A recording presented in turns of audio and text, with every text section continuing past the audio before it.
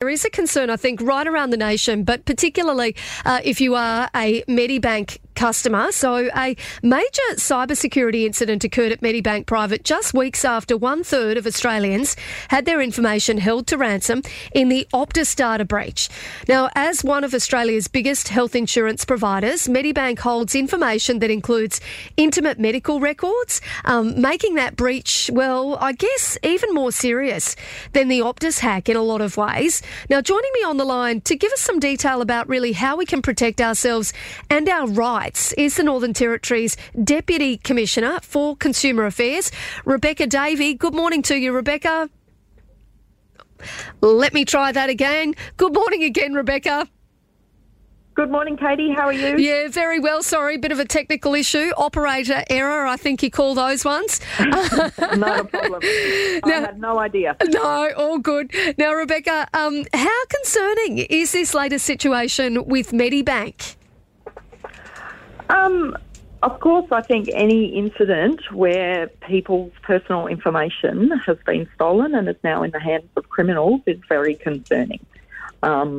I think just off the back of the Optus incident, this one, it looks like, at the moment anyway, it's not quite as big as the Optus problem. Yeah. And hopefully a lot less people have been affected, but it's still very concerning if you're one of those people. Yeah, and I would suspect that pretty concerning as well, given the fact that it, this breach does contain health information. That's right. A person's medical information is very private. And I think most people will be very concerned about their medical information being in the hands of criminals. Yeah. Not just, on top of that, your identity, details being stolen, which could be used for financial crimes as well. So both those things would leave you feeling very vulnerable. And Rebecca, is this something that that NT Consumer Affairs have been contacted about by Territorians?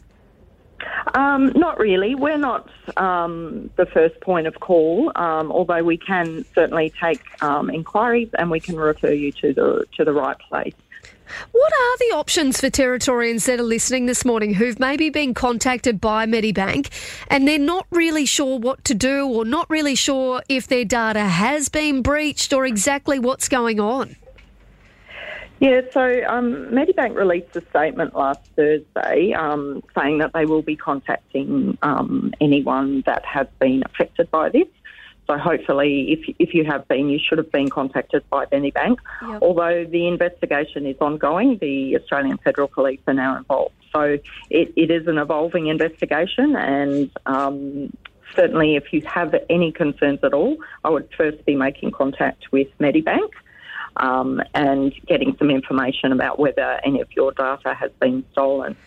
Some other advice we would give to people is to think about and be very vigilant now about any online scams, particularly those referencing Medibank Private or any unusual emails or text messages you might get. Yeah, that's a really good point. Do you know if there have sort of been any reports of that kind of thing happening as yet?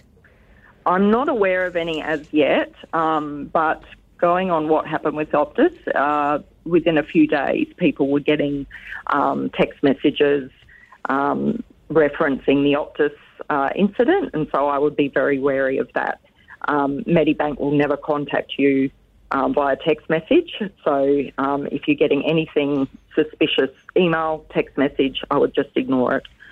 I think the next best thing that anyone can do is hop onto the Australian Cyber Security Centre website. They have some really good resources on there. In particular, they have one called Have You Been Hacked? It's a tool that will guide you through a series of scenarios, trying to help you assess if you have been hacked. And it'll give you advice about what to do next if any of those scenarios might apply to you.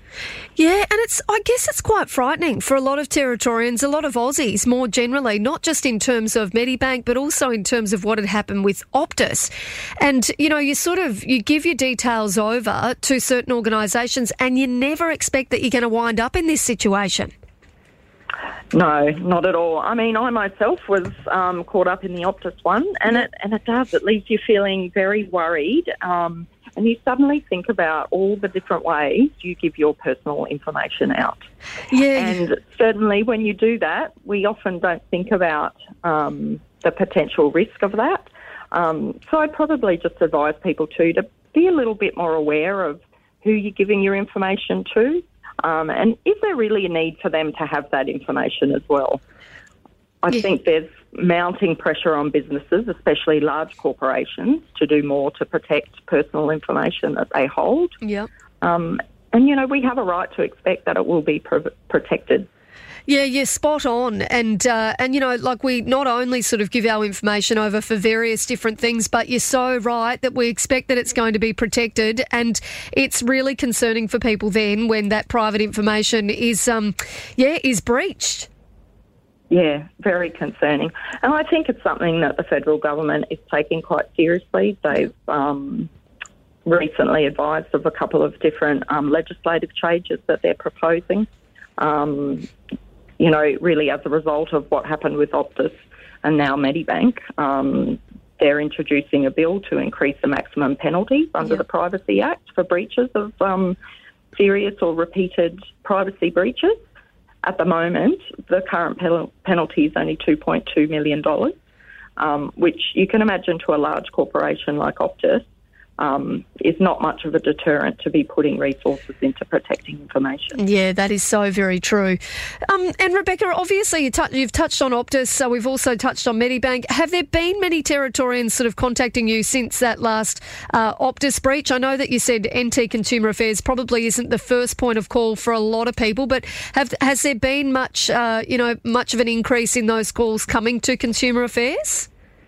No, we haven't really received too many at all. I think what I will say is that there has been a lot of information put out there about what to do in terms of contacting either Optus or Medibank, hopping onto the Australian Cyber Security Centre, securing your devices, enabling that multi-factor authentication. So there's a lot of information out there for consumers to access.